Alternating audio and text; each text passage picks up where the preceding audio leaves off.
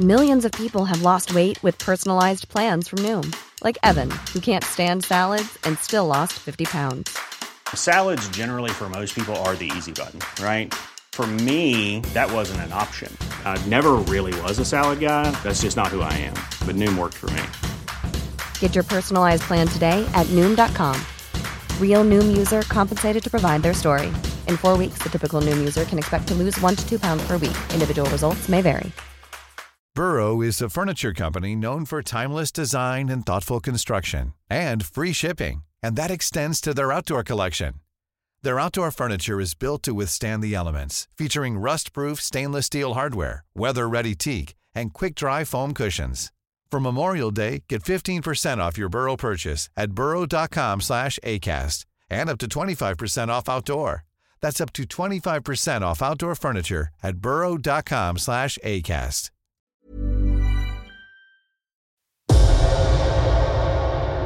It's very difficult for us in the modern era to imagine, to make sense, to make real the idea that we were for the longest time we were part of the European continent. That was just how it was. This week's podcast is the story of the biggest natural disaster in the last 8,000 years. Elemental forces, unimaginable power, charging unstoppable across the North Sea. A tsunami, the like of which has not been seen since. Out of the devastation, an island nation rose, the British Isles.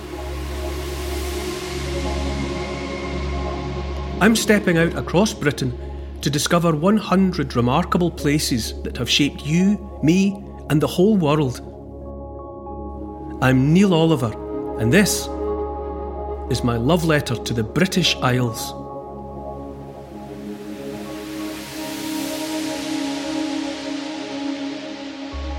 In the last episode, we took a walk down one of the oldest streets in the world, where the first cave art in Britain was found. We're now in Scotland. Why is this next place on your journey so special? The Montrose Basin registers with me, resonates with me. I find it unforgettable because it's one of a few locations around the British Isles where you get a sense of these islands being a work in progress, something that's not finished.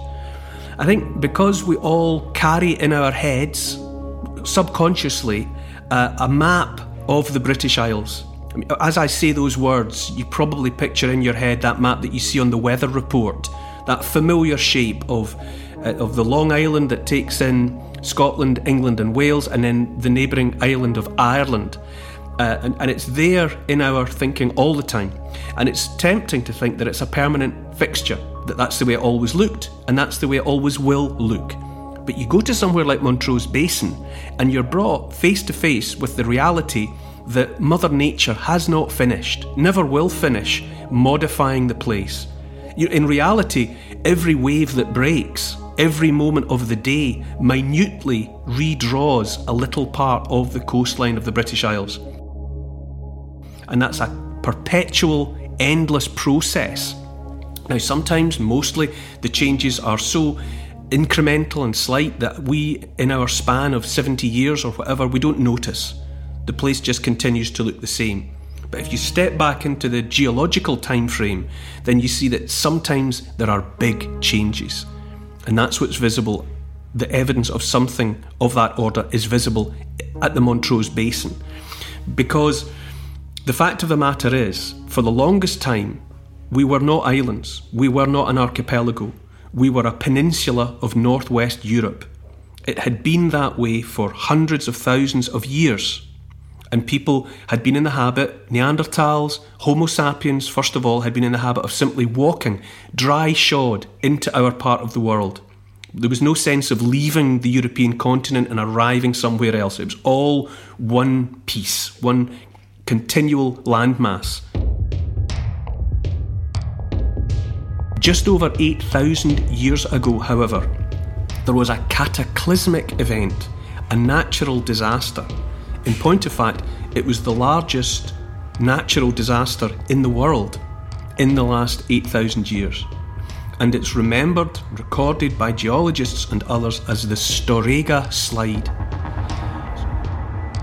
Storegga is a Norwegian word. It means the Great Edge, and it refers to a location about 100 miles off of the west coast of Norway and deep underwater, where 8,000 years ago there was a subsea earthquake. And it was an event of almost incalculable, unimaginable magnitude. 700 cubic miles of rock and sediment that were teetering on the Great Edge, where the undersea profile goes from relatively shallow into much deeper water. A great block, 700 cubic miles in volume, suddenly fell off the edge, slumped into the much deeper water of what we know as the North Sea. Now, in that moment, a great disturbance was caused. It's quite hard to visualise because it's on such a scale. 700 cubic miles is enough material to cover the country of Scotland with slurry to a depth of 25 feet over the whole landmass. It's a massive amount of material, and it suddenly drops into deeper water. It's possibly easier to visualise it in terms of, someone in a bath, and they're sitting in a bath full of water, and they slip, and they go under the water for a moment, and a wave, you push a wave towards your feet in that instant, and it slaps against the back of the bath, okay, or the end of the bath. That's what happened. So that disturbance, called the Storegga Slide, 700 cubic miles of material drops into deeper water, and a wave is generated. Now, because the water is so deep, the wave would have been invisible on the surface. It's too deep, but it travels that pulse of energy across the North Sea, heading for the eastern seaboard of Britain at the speed of sound. It's coming in incredibly quickly. When it comes into the shallows of our coastline, it rears up like the familiar tsunami that everyone has seen in a disaster movie of one kind or another. A great wave, maybe 50 or 100 feet high, travelling at those hundreds of miles an hour, suddenly smacked into the eastern seaboard of Scotland and eastern England. And it swept inland for a distance of perhaps 25 miles. Everything was suddenly and instantaneously submerged, and the impact would have been so great that anything alive, human beings, animals, anything, in that 25-mile deep ribbon would have been obliterated. Smashed to smithereens. As the wave did what waves do, it began to pull back out into the sea again. As it did so, it took everything with it. The bodies of everything it killed, it took away the trees, it took away the grass, it took away the subsoil, everything down to the bare rock. Wow. On this ribbon, all down the eastern seaboard of Britain. An unbelievably violent moment. Now, as well as killing anything that was within reach, as well as stripping away the topsoil, crucially for our story of the British Isles, what that tsunami did was finally to cut our connection to the European continent. Before that moment, there had been a wide land bridge of dry land between the south and east of England, reaching all the way across to the Low Countries of Holland and northern western Europe. People would have been coming back and forth across it, but in that moment of the tsunami caused by the Storegga Slide, it was flooded instantaneously. So once and for all, we were cut away from the European landmass. Right. We became what we are, the British Isles. That was the moment of our messy and bloody birth.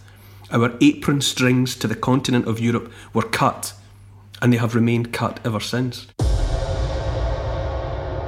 Archaeologists refer to the missing land bridge as Dogger Land, and for thousands and thousands of years it was a happy hunting ground.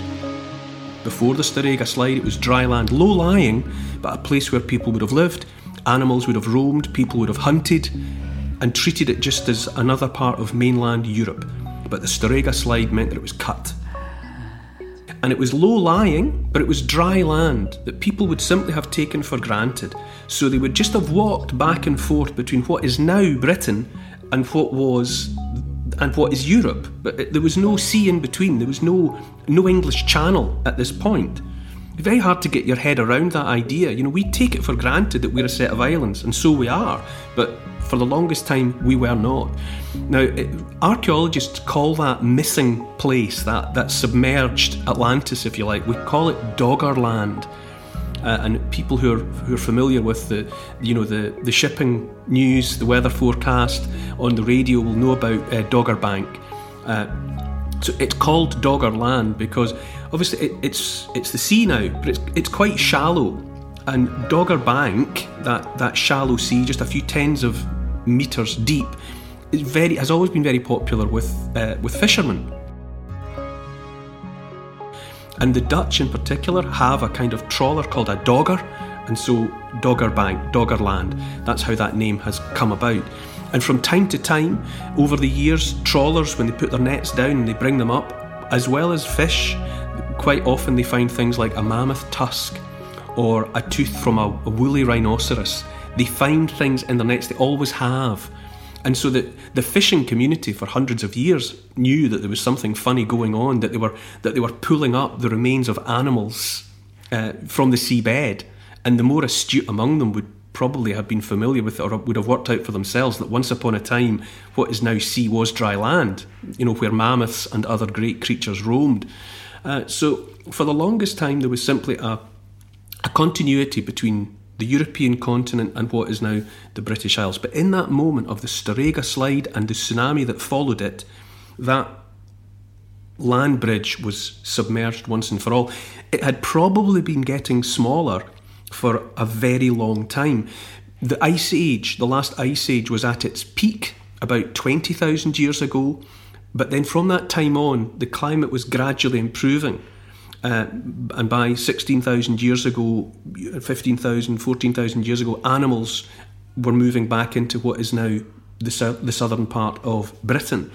But the ice was continuing to melt, and so incrementally the sea level was rising. Ice was melting, sea levels were rising, so Doggerland was probably being crept upon by an ever-rising tide, very slow.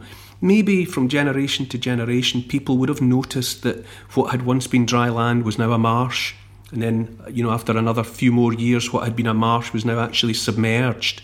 So there was a gradual process of inundation by the sea, but the Storega slide completed the job all in one apocalyptic moment. It's extraordinary to think the whole of the British Isles were made in one fell swoop. What must it have been like for the hunter-gatherers who were here at the time? From that moment on, you've got a population who were trapped, if you like, on our side of the Storega slide, and in that moment they became the first of the islanders. You know, lots of people characterise the British as an island race. You know, seagoing, maritime, we've made our fortune with ships and navies and trade and all the rest of it. Well, those hunter-gatherers who were just far enough inland to avoid the cataclysm, up on high ground maybe, they were the first of the islanders. From that moment, anybody else wanting to come to the British Isles had to make a boat, had to find some way to get across, and likewise anybody here who wanted to go back onto, you know, the European mainland, they could only get there by boat. It was a moment in which we became islanders. The British Isles were born. It's so difficult to even imagine what it must have been like. Such a massive event on such a scale, bang, and you're suddenly stranded. Yeah, anyone who was in that crucial ribbon of territory or on Doggerland at the moment when the wave came in would have lost their lives, almost certainly. Talking about very small populations anyway, the number of people on what is now Britain at that time, you'd probably been able to count it in the hundreds or a few thousands of people. Small tribes, bands, clans of hunter-gatherers who were just roaming around in that landscape. Very small numbers.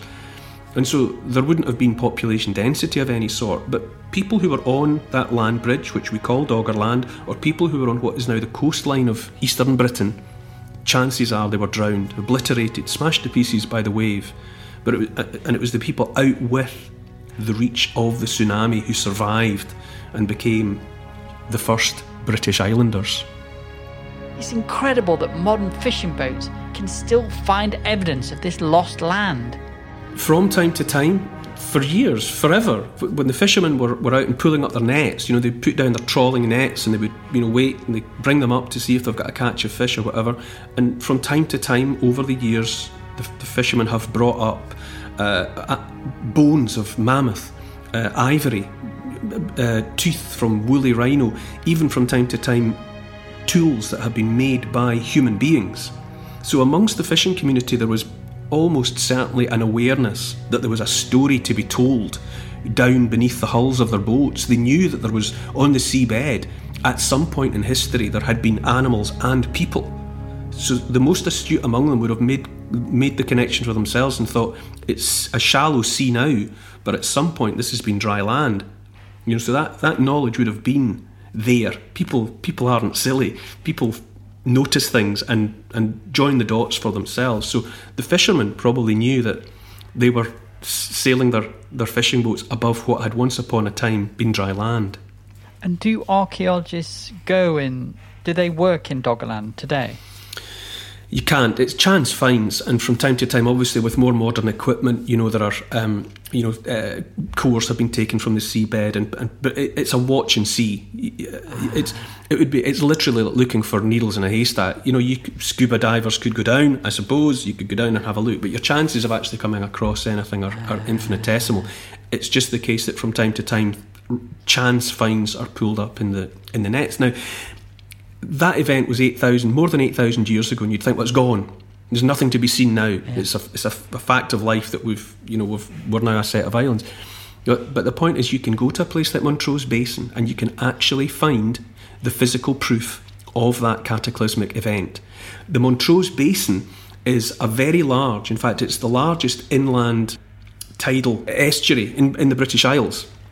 So it's a shallow basin of seawater. There's a river drains down into the sea there, and it's a wide, it's like a massive rock pool, if you like, of seawater. The sea coming in, coming out. Now, where archaeologists and geologists, when they dig a trench on the coastline, on the edge of the Montrose Basin, when they go down a few feet, you find dark topsoil going all the way down, black colour, and all of a sudden, where it has no business being, there's a thick layer, maybe as much as 10 inches thick, of pale white beach sand. In the wall of a trench, it looks like a layer of cream in a Black Forest gateau. You've got dark soil below and dark soil above, but there's this band of sand, and it has no business being there. The explanation for it is that it's the great cargo of sand that was dumped onto the coastline by the wave. That's what waves do. They break on the beach and they leave sand behind, and the water drains back out into the sea. Well, in the case of the wave that broke after the Storega slide, it was that on a colossal scale, and a great ribbon of the coastline of Scotland and the north of England would have been covered in a thick layer of sand. It was just dumped by the wave. But you can go to the Montrose Basin and you can find it there. And even if you don't go and start digging holes, which I'm not recommending people just start arbitrarily digging holes around the Montrose Basin, but the point is that you can go to Montrose, and as you stand there with your back to the land and look out at the grey water of the North Sea, let your mind drift and contemplate the reality, which is that we are a work in progress. That the coastline, the shape of the British Isles, is not fixed or permanent. That's the way it is at the moment.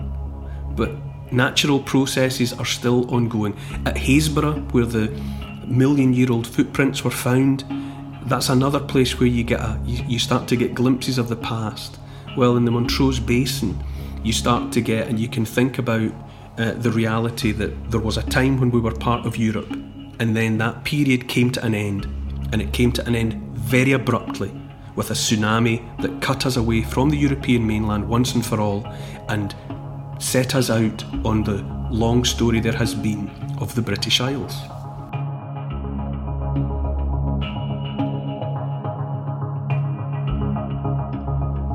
So where some people see a layer of white sandy rock, historians and archaeologists are a bit like detectives. They see evidence and then they have to discover what it means. Yes, it's forensic evidence, if you like. The whole of the British landscape, it's like the assembled pages of a very thick book. You know, every moment, a few lines of our story are written on the landscape. It's an ongoing process, but the older pages are still there. They're beneath our feet. And so archaeology and geology allow us to turn those pages back.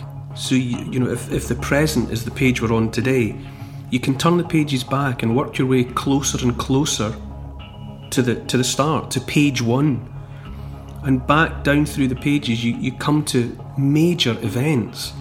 And there was no more significant event in our story than our creation as an archipelago of islands. The fact is, there was a day when we were part of the European mainland, and that was the last day that we were part of the European mainland. And then the 700 cubic miles of material slumped into deeper water, 100 miles off the west coast of Norway, and the wave that created cut us away from the European continent. That was the moment when the British Isles began. And what effect do you think this had on the psyche and the myths of the Stone Age people from 8,000 years ago? It's fascinating to speculate on what effect it would have had psychologically on people. I always imagine it's profoundly disturbing for people when there's big change. Yeah. You know, when there's a break from the norm. You know, I mean, at the moment we're going through this outbreak of coronavirus, and a sudden shocking change. It affects every aspect of everyone's lives, and we're going through a completely different. But we're going through a moment like that now. People are reevaluating everything. Well, there have been moments like that before. Wars, world wars, outbreaks of disease have happened before. Now, 8,000 years ago, these people were suddenly confronted with a new reality, where before they had been able to walk back onto Europe and walk for thousands of miles. Now they had an edge, and they were confronted with the sea. And if they wanted to get across that sea, remember, the land is now out of sight. You can't see Europe. So they're confronted by a new reality. Now, people never forget those moments. They register, and people then tell their children. They say, you know, there was a day when your mum and I were younger. There was a terrible day, and you know, and the wave came, and it killed so many people, and then here we were on a set of islands. And you can begin to speculate if sudden inundations of the land by the sea aren't what have given us the flood myth that's in Genesis, in the Old Testament. You know, clearly that is a written down version of something that had probably been remembered for a very, very long time. People remembered a time when a flood came and what had been land was taken away from them, and maybe they never got the land back. Maybe land that was submerged then remained submerged, and everything was different. And there have been these moments ever since the last ice age, because of rising sea levels, ice melting, sea levels getting higher. People all around the world would have been noticing during the course of their lifetimes that what had been land was now underwater. And that disturbs people. People are anxious because then they ask themselves, when will this stop? Will we run out of land altogether? Is this a process that will see us all eventually be left swimming? Because they've got no way of predicting how it will end. And it would have been an event that registered with the people who witnessed it. It would have registered with the people who survived it, and they would have talked about it. And it would have been, a memory of it would have been handed down through the succeeding generations. And in other parts of the world, similar events take place, and some of them were eventually written down as the Old Testament. There's an even older story of the flood in the oldest story that we know about, called the Epic of Gilgamesh, which is written in Sumerian. It predates even the Old Testament account of the flood, but again it features a family who survive a cataclysmic flood by building an ark and loading themselves and their animals into it. It's an event in the story of humanity that is never forgotten. The loss of land to the sea. It's profound. It affects people deeply, and it's never forgotten.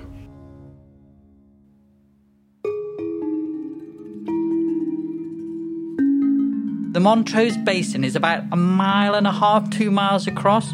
What's it like when you go there today? It's a wonderfully peaceful place, is the irony, I suppose. It's a beautiful bit of landscape. It's this little inland sea, and in some respects you won't see the Starega Slide. You have to take that with you in your imagination. You have to go there and know that as you're walking on that ribbon of land where the land meets the sea, that beneath your feet, and not far beneath your feet, is still to this day that layer of pale beach sand that is the physical proof, the physical evidence of that cataclysmic event. It's not unlike, I suppose you would say, in London, the area that was laid waste by the Great Fire of London in 1666. Even to this day, when workmen are digging trenches to lay new telephone cables or fibre optic cable or whatever, sometimes in the section of the trenches they come upon a thick layer of black charcoal, and it's the actual remains of the Great Fire of London. It's still there. It's still there, trapped like a dried flower between the pages of a book. It's part of the story of London. And it hasn't gone anywhere. It's underneath people's feet as they're walking about all the time. So you're walking about on the tarmac, and a few feet below you is the charcoal of the Great Fire of London. Well, you go to the Montrose Basin, and you're looking out at the sea, and you're listening to the seagulls, and you're looking at the grey water. Well, you can tell yourself with absolute certainty that just a few feet below the grass that you're walking on is the proof of the Starega Slide that transformed us from a peninsula into the British Isles. It's there. You're walking on it.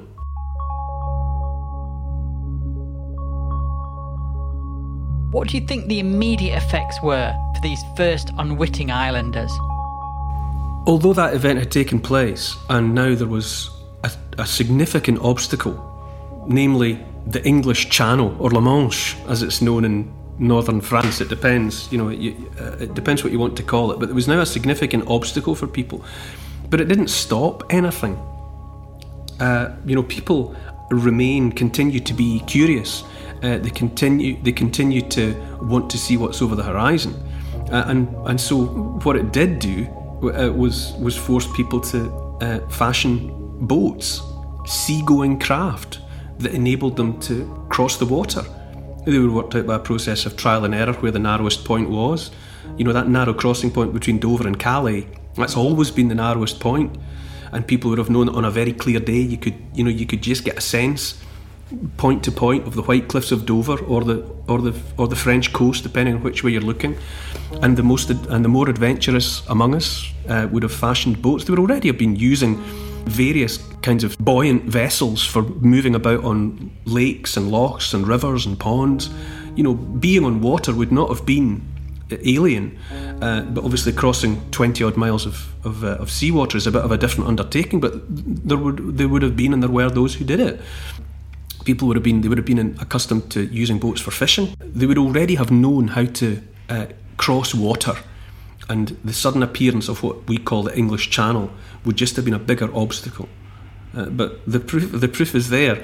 Very soon thereafter, people would have been finding ways to come and go, because nothing holds back the human animal. They're curious and determined, and they find ways to surmount obstacles, and they found ways to cross the English Channel and move back and forth between what had become the British Isles and the European continent. That process would not have stopped.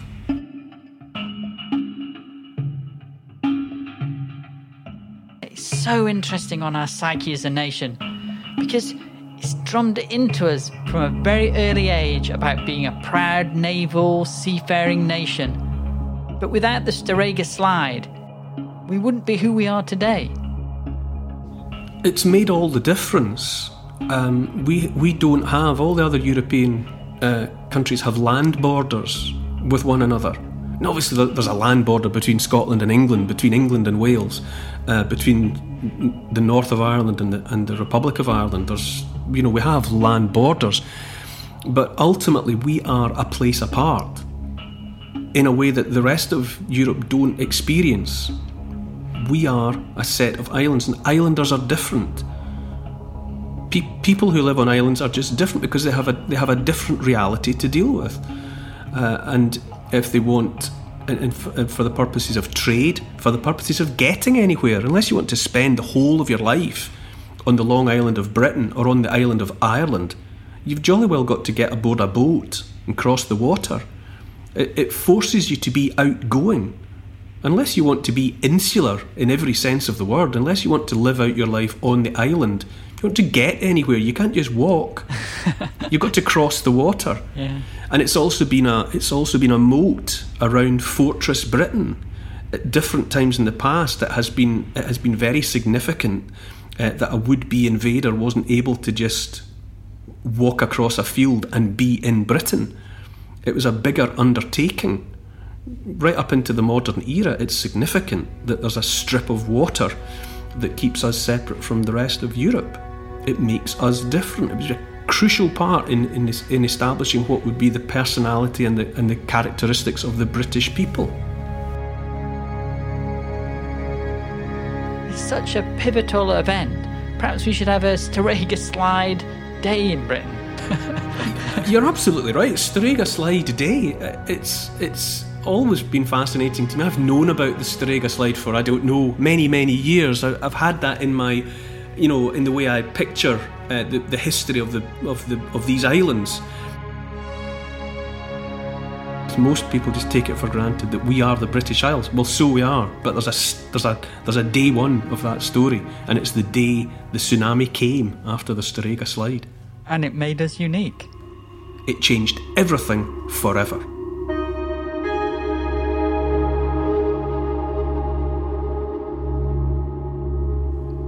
Buried deep beneath Blanket Bog, hidden for thousands of years, is a snapshot of how our lives changed. Brought back to life, back into the light.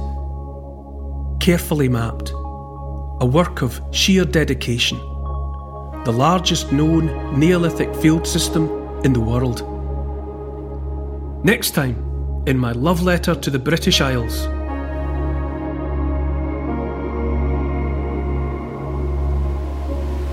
You can follow in my footsteps as my journey unfolds across these isles of ours.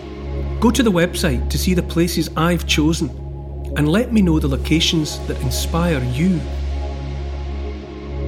Neil Oliver's Love Letter to the British Isles is produced by Neil Oliver and Paul Ratcliffe for Fat Belly Films. Music by Malcolm Goldie. Additional research by Oscar, Evie, Lucian, Teddy and Archie. Finance, Catherine and Trudy. Post-production, Althorpe Studios. Photography by Neil R. Graphics, Paul Plowman. And special thanks to the people across history who have made and continue to make these isles such an incredible place. An FBF Podcasts production.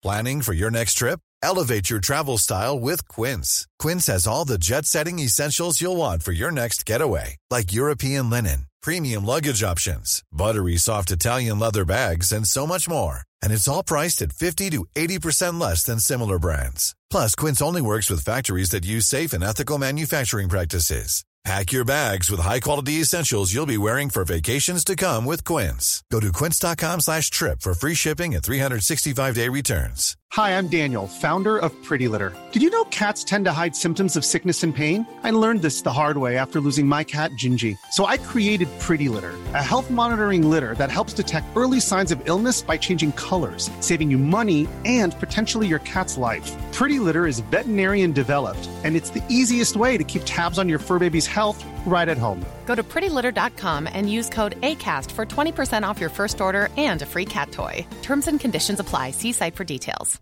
Mom deserves the best, and there's no better place to shop for Mother's Day than Whole Foods Market. They're your destination for unbeatable savings, from premium gifts to show-stopping flowers and irresistible desserts. Start by saving 33% with Prime on all body care and candles. Then get a 15-stem bunch of tulips for just $9.99 each with Prime. Round out Mom's menu with festive rosé, irresistible berry chantilly cake, and more special treats. Come celebrate Mother's Day at Whole Foods Market.